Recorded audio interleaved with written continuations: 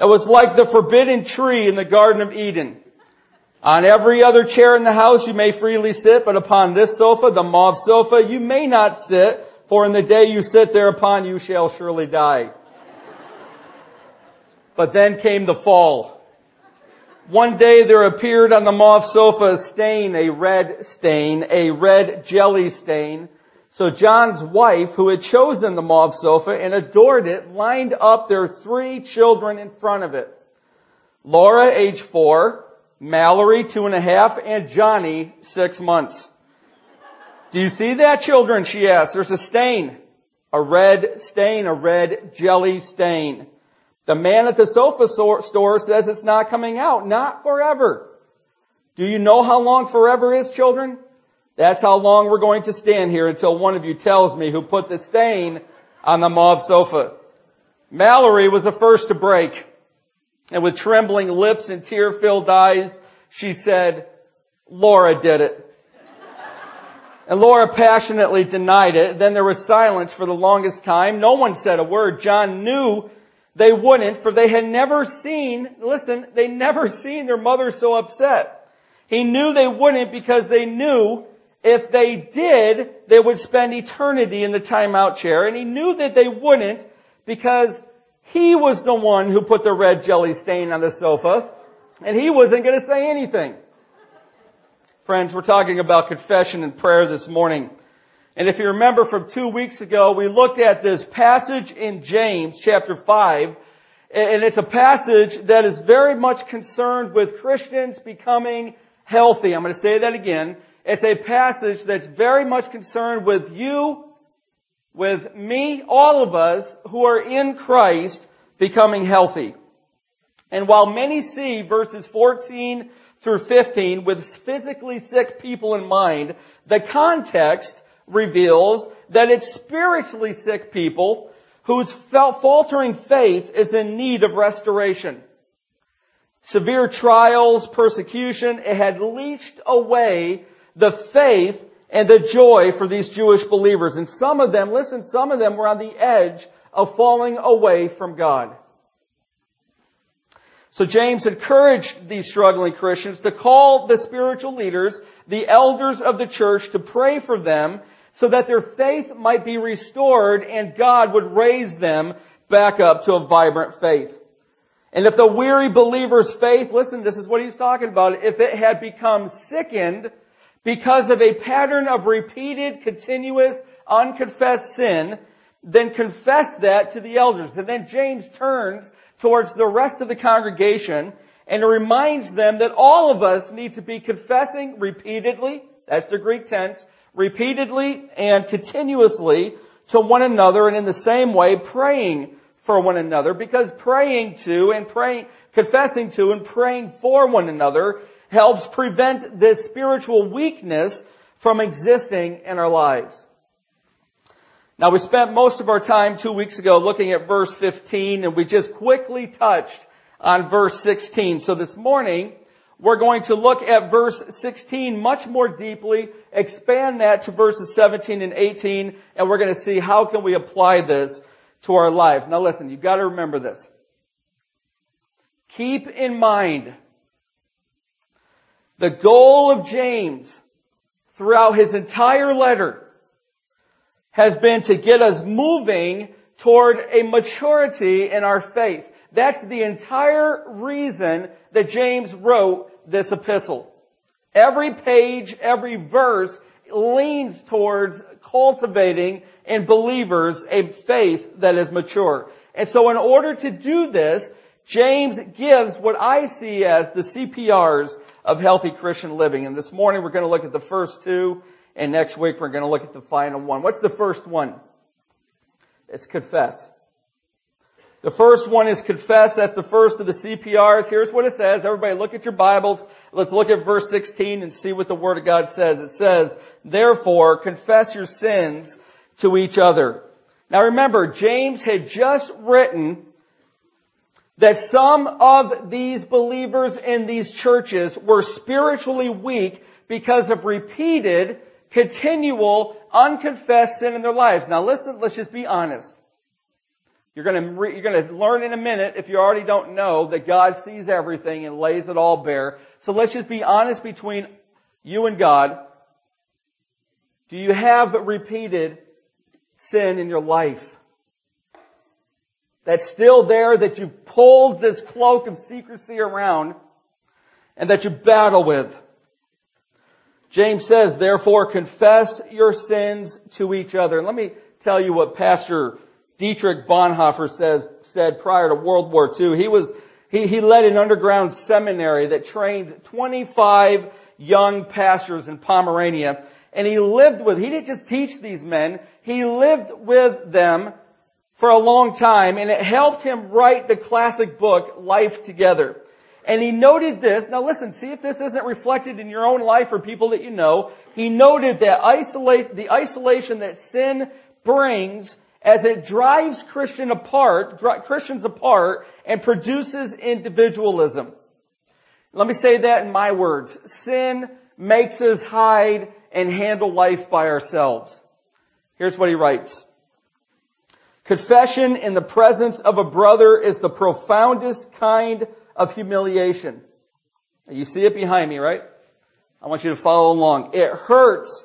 It cuts a man down. It is a dreadful blow to pride.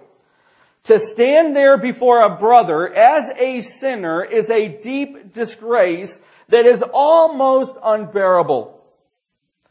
And in the confession of concrete sins, the old man does a painful, shameful death before the eyes of a brother. Friends, why stand before another confessing our sins? Because it promotes a spiritual poverty in ourselves. And Jesus told us in Matthew 5, blessed are the poor in spirit, for theirs is the kingdom of heaven. So confessing sin to you or to you, for you to confess sin to me, puts you in a state of spiritual poverty that God blesses. But what's this word confess really mean? I think it's one of the most misunderstood words in practical Christianity. What's it mean? For some, the word confess conjures up the most terrible fear of vulnerability and weakness. For others, it reminds them of personal experiences or Hollywood depictions of sitting in a curtained booth, pouring out your admissions of sin to a priest. That's what some people think when they think of the word confess. You know, it's all the rage right now on the internet. Were you aware of this? There are hundreds and hundreds of confession sites on the internet.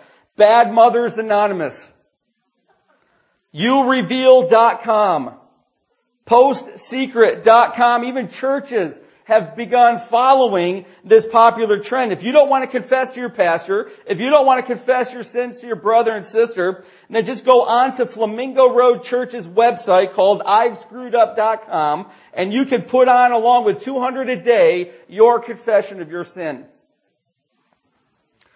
But friends, is this what James meant when he instructed us to confess our sins to one another? Is confession merely an anonymous coming out with a sin? Let me teach you what it means. The word confess in the Greek, here's what it means. It means to acknowledge or agree openly, now listen, and joyfully with God's verdict. Okay, let's get rid of pop theology definitions of confession. Here's what it really means. It means to agree openly, to acknowledge openly and joyfully with God's verdict. That's what it means to confess. God's verdict, now listen, some of y'all are not going to like this. God's verdict is that the sinner is guilty, having violated His righteous standards. You want a definition of sin encapsulated in a few words? Sin is violation of God's standard. But I want to show you how God operates on our hearts through confession, biblical confession, that can lead us towards spiritual health. Now listen to this. He operates with a double-edged scalpel. I'm going to reveal the two edges for you. He operates with a double-edged scalpel. And to show you this, what seems like an odd thought from Pastor Tim, let me show you what he says from Hebrews chapter 4. If you flip back in your Bibles, probably 6 pages, you're going to hit Hebrews chapter 4. Some of you are counting out your pages so you can prove me wrong. That's sin. You need to agree openly with God about it. Here's the double-edged scalpel of confession. Here's what it means to agree with God's verdict. Here it is. Ready? The first edge is judgment. Here's what Hebrews 4 says, verse 12. For the word of God is living and active. That's the scalpel. Sharper than any double-edged sword. There's its 2 edges. It penetrates even to dividing soul and spirit, joints and marrow. It judges, there's the judgment, the thoughts and attitudes of the heart. Nothing in all creation is hidden from God's sight. Everything is uncovered and laid bare before the eyes of Him to whom we must give an account. Now, listen, this by itself, if I just stop this sermon at verse 13, it's terrifying. Everything is laid bare. Nothing in all creation is hidden. It judges the thoughts and the attitudes of the heart. If we stop it there, then we'll have an understanding why we don't confess the way that the Scriptures tells us, because it's terrifying. Why do we live private lives of futile, powerless faith? Why is it that so many of us, come on, you know this is true, battle over and over with sin that you cannot get a hold of? You cannot overcome. Whether it's a sin of the gossiping tongue, or pornography, or slander, or drugs, something has a hold of many of our lives who call ourselves Christians, and our faith is powerless. You know why? It's because we know Hebrews 4, 12 through 13. We know how deeply God can see. We know how deeply others can see if we become honest with them. We know that when everything is uncovered, there's an accounting. There's a judgment that follows. Here's how so many people think. They come into my counseling office. If they really knew what I've done or what's in my heart, they would look at me like I'm terrible. Friends, listen. Brace yourself like a man, God says to Job. Here's the truth. God sees every thought, every inclination of your heart, every motive, every desire, every word that comes out of your mouth during the week, every action that you commit every day. And when it's sinful, He sees it, listen, as horrible and repulsive. This is the edge of judgment. If we're going to agree with God's verdict and learn confession biblically, then one edge of that scalpel says God sees the sin and He's repulsed by it. And this can paralyze us from living openly, cleanly, powerfully as we pull these cloaks. You're like me, pull these cloaks of secrecy around us. I'm going to privatize my life. I'm only going to let people know what I want them to know about my sinfulness, but I'm going to keep the real stuff to myself.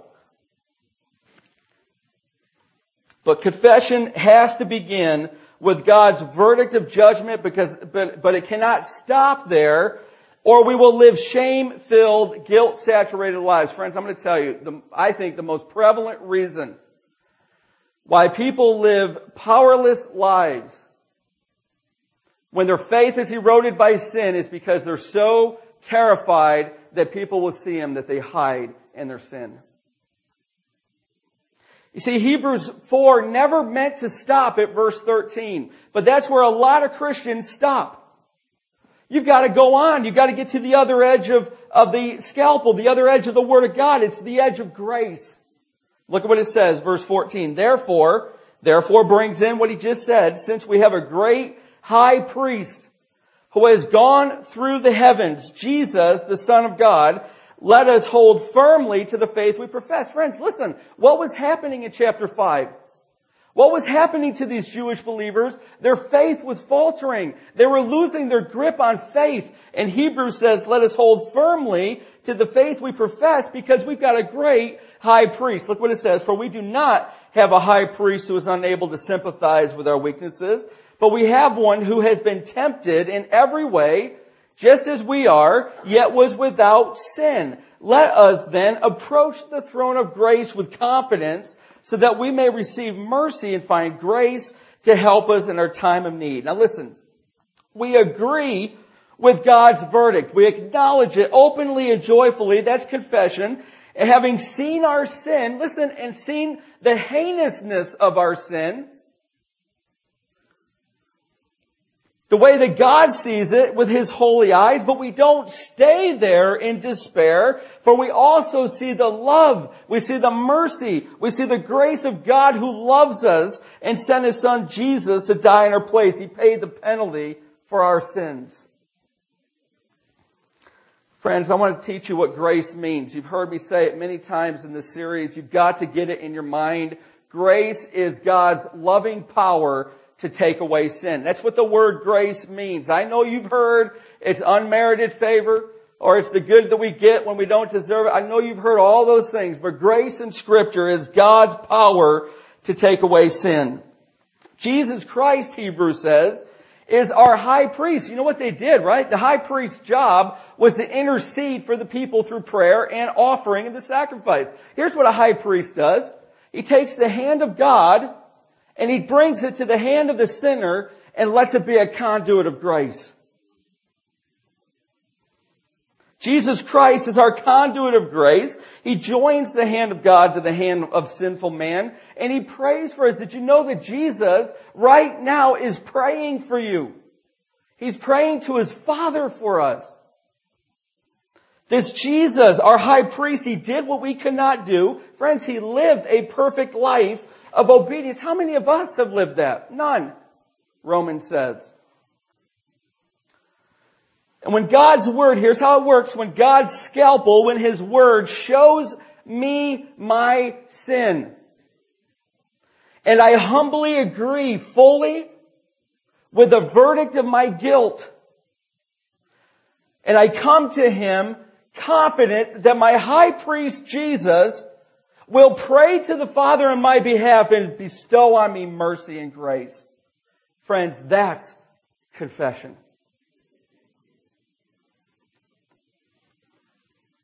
Jesus will without doubt lift your shame-bowed head, and He will look you in the eye and He will forgive and restore. That's why confess means to agree fully with God's verdict. The whole verdict is this, and I want you to listen. Here's the verdict. Lord, You've shown me my sin, and I'm guilty of it. I'm broken, and I am humbled by what I have done. I cannot pay for it. No good works. No extra 15 minutes in prayer. No doubling my time in God's Word. None of that's going to cover my sin. I'm helpless in my sin, but You're whispering something to me, and the name is Jesus. Jesus, who died, who paid for my sins, who is by my Father's side praying for me because He loves me and He welcomes me before the throne of His Father. You know what it sounds like when Jesus prays? Father, Tim is here. And I've spoken to him through my word about the sin he has committed, and he agrees. He agrees that he's guilty and he's miserable because of it. But Father, I've reminded him of our love for him. I've reminded him and I've shown him of the grace we have for him. He's here to receive it, Father. Confident that we will give it, so let's shower him with cleansing grace and mercy. That's our high priest, friends. That's what He's doing when we confess, when we agree, and when we acknowledge openly before Him and joyfully that we're under judgment for our sin, but there's one who died to pay for them. Therefore, instead of judgment, we receive grace. And you know what? Why confess then, James says to one another? You know why? Because Jesus prays on. You know what He says? He says, and Father, Denise has come. She's come with him, his wife, because his faith is weak. He's defeated. She's praying with him. She's praying for him. I've heard her prayers. They're coming up to us. They're rising continually to us for her husband. If she has come that he might receive our grace and pour it out on him. Let's give grace. Let's strengthen his faith. Let's change his heart so that he would desire our gifts and not the world's, and not slip away from truth.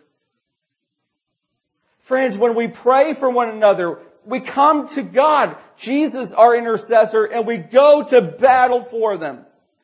And we ask God of mercy, God of grace, pour down your love. Friends, we need brothers and sisters to bring us to God's throne. And so James leads us to the second part of the CPR training. It's pray. First it was confess, and now it's pray. He says, look at it again, and pray for each other so that you may be healed. He says, take that confessing brother, take that confessing sister, take them to the throne of God's mercy. The one whose faith is faltering needs friends who will bring them to Christ. Now listen, let me ask. How many of you know somebody right now who is spiritually faltering? Raise your hand. You know their faith is weak. You know it because they're struggling with sin. You know it because they're discouraged. You know it because there's not joy in their life. We take them to the throne. And James writes, go to the throne for them, with them, and in the Greek tense, continuously and repeatedly. Why? Look what he says. The prayer of a righteous man is powerful and effective. Did you know that the Jews had a saying that the one who prays surrounds his house with a wall stronger than iron? They also said the penitents could do something, but prayer could do everything. They also believed, and listen, because you're going to hear this in a moment, that we need to be right with God and right with each other. Men, you're married. Bible says, if you're not treating your wife with honor and gentleness, don't even bother to pray because God won't hear your prayers. Look it up in Peter. So it's a right heart. It's a person who is right, the Jews said, right with God and right with others, and that we need to bring to bear upon others through prayer the mercy and the might of God. Did you know what the Jews believed? They believed that I could actually pray on your behalf and bring God's power and mercy to your life to help you change. You could do that for me. We need to do that for one another. Who are the righteous? Who are the righteous? The righteous man is the one who has trusted God. You have to have faith in God. You have to have a position in God and been given a new nature in Christ and been set free to live out that faith in single-minded, wholehearted commitment. Let me teach you something briefly. I own a motorcycle. I'm a motorcycle owner. But being a motorcycle owner doesn't make me a motorcycle rider. Because I can own that motorcycle and it could be a trophy for me and I park it in my garage and I never ride it and I can tell everybody, yeah, I own a motorcycle, but I never ride it. Friends, righteousness has a positional element. Because of faith, you are put into Christ. Your old man's ripped out of your life. Your new man has come by the power of the Spirit. That's righteousness. Therefore, God sees us in Christ as righteous. That's positional. But a lot of people own the righteousness, but they're not living it.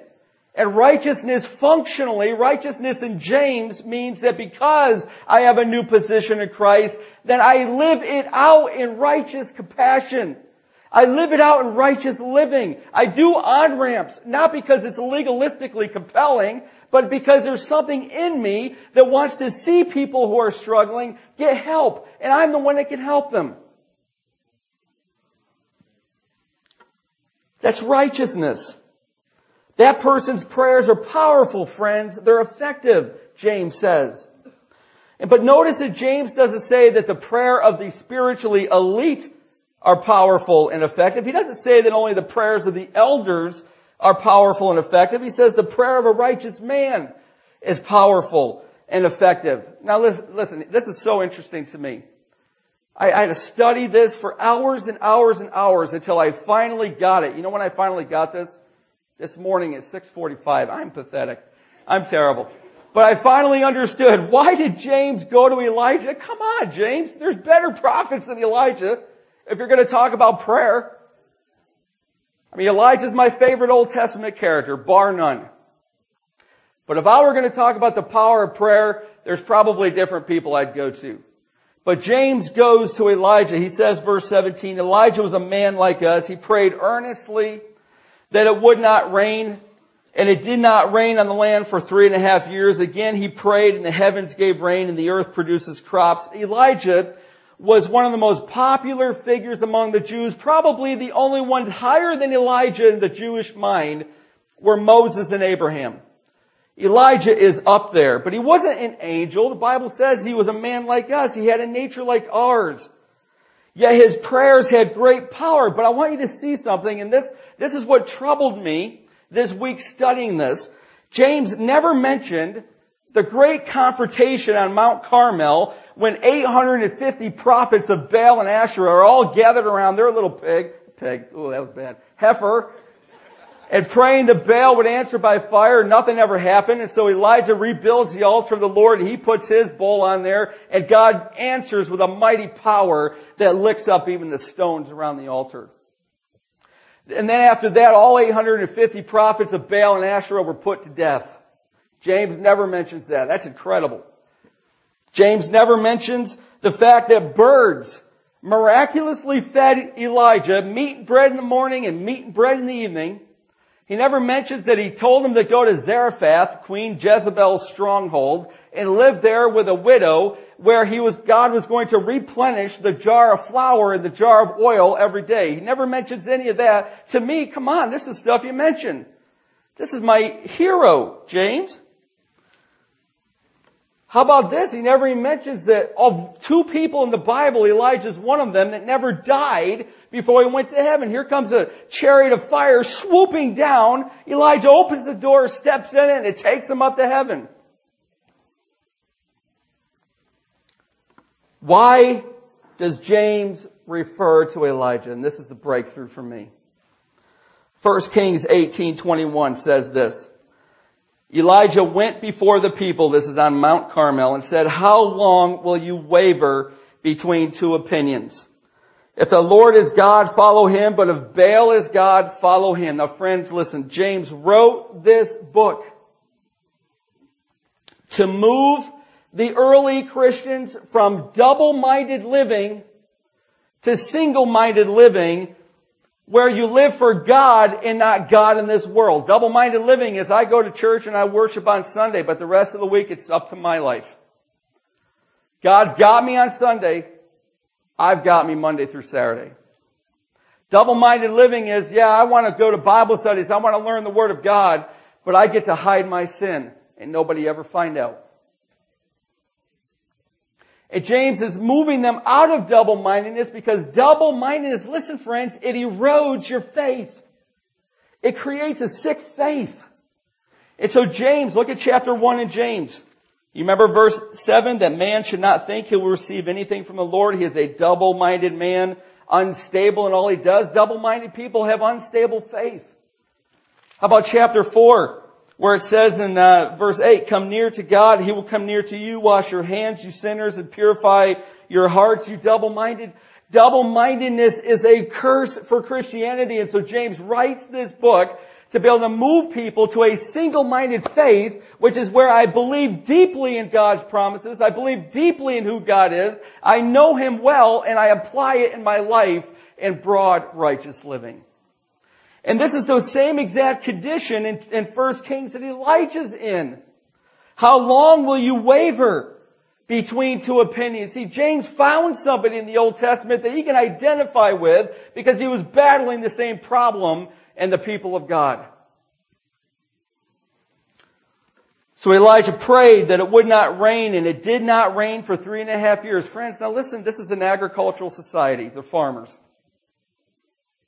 Rain in the Old Testament was seen as a blessing from God. It was God's favor and provision of His people. So no rain, no blessing. No water, no provision. A drought does terrible damage to both the earth and a civilization. And the earth, it makes it hard, it makes it dry, it makes it crack. These are the hearts. Friends, listen. These are the hearts that James is battling. These are the ones that are losing their grip on faith, their hearts, because they're in constant suffering and constant persecution. Their hearts are drying up. They were getting cracked. You couldn't get the seeds of faith in it. But after the people saw God's miraculous display on top of Mount Carmel, this explosive fire from God as He answered from the heavens, they bowed their heads and worshiped, quote, the one true God. The one true God, not God and Baal. The one true God. Single-mindedness had come. And so Elijah prayed again, but this time for rain. And friends, listen, he didn't pray once. He didn't pray twice. Not 3, 4, 5, or even 6 times. He prayed 7 times, which is a number of completion in Scripture, the perfect number. And all of a sudden his servant looks over the Mediterranean Sea and he sees this cloud as big as his hand when it's held up in front of him. And it begins to draw closer and it gets darker and bigger. And finally God's provision and blessings pour out on their people. Why do you think James uses a Greek tense that says pray continuously and repeatedly? Friends, listen, if you've got a loved one, if you have somebody that you care about, a friend who has confessed to you their struggle, your priestly obligation is to pray over and over and over again until God frees that soul.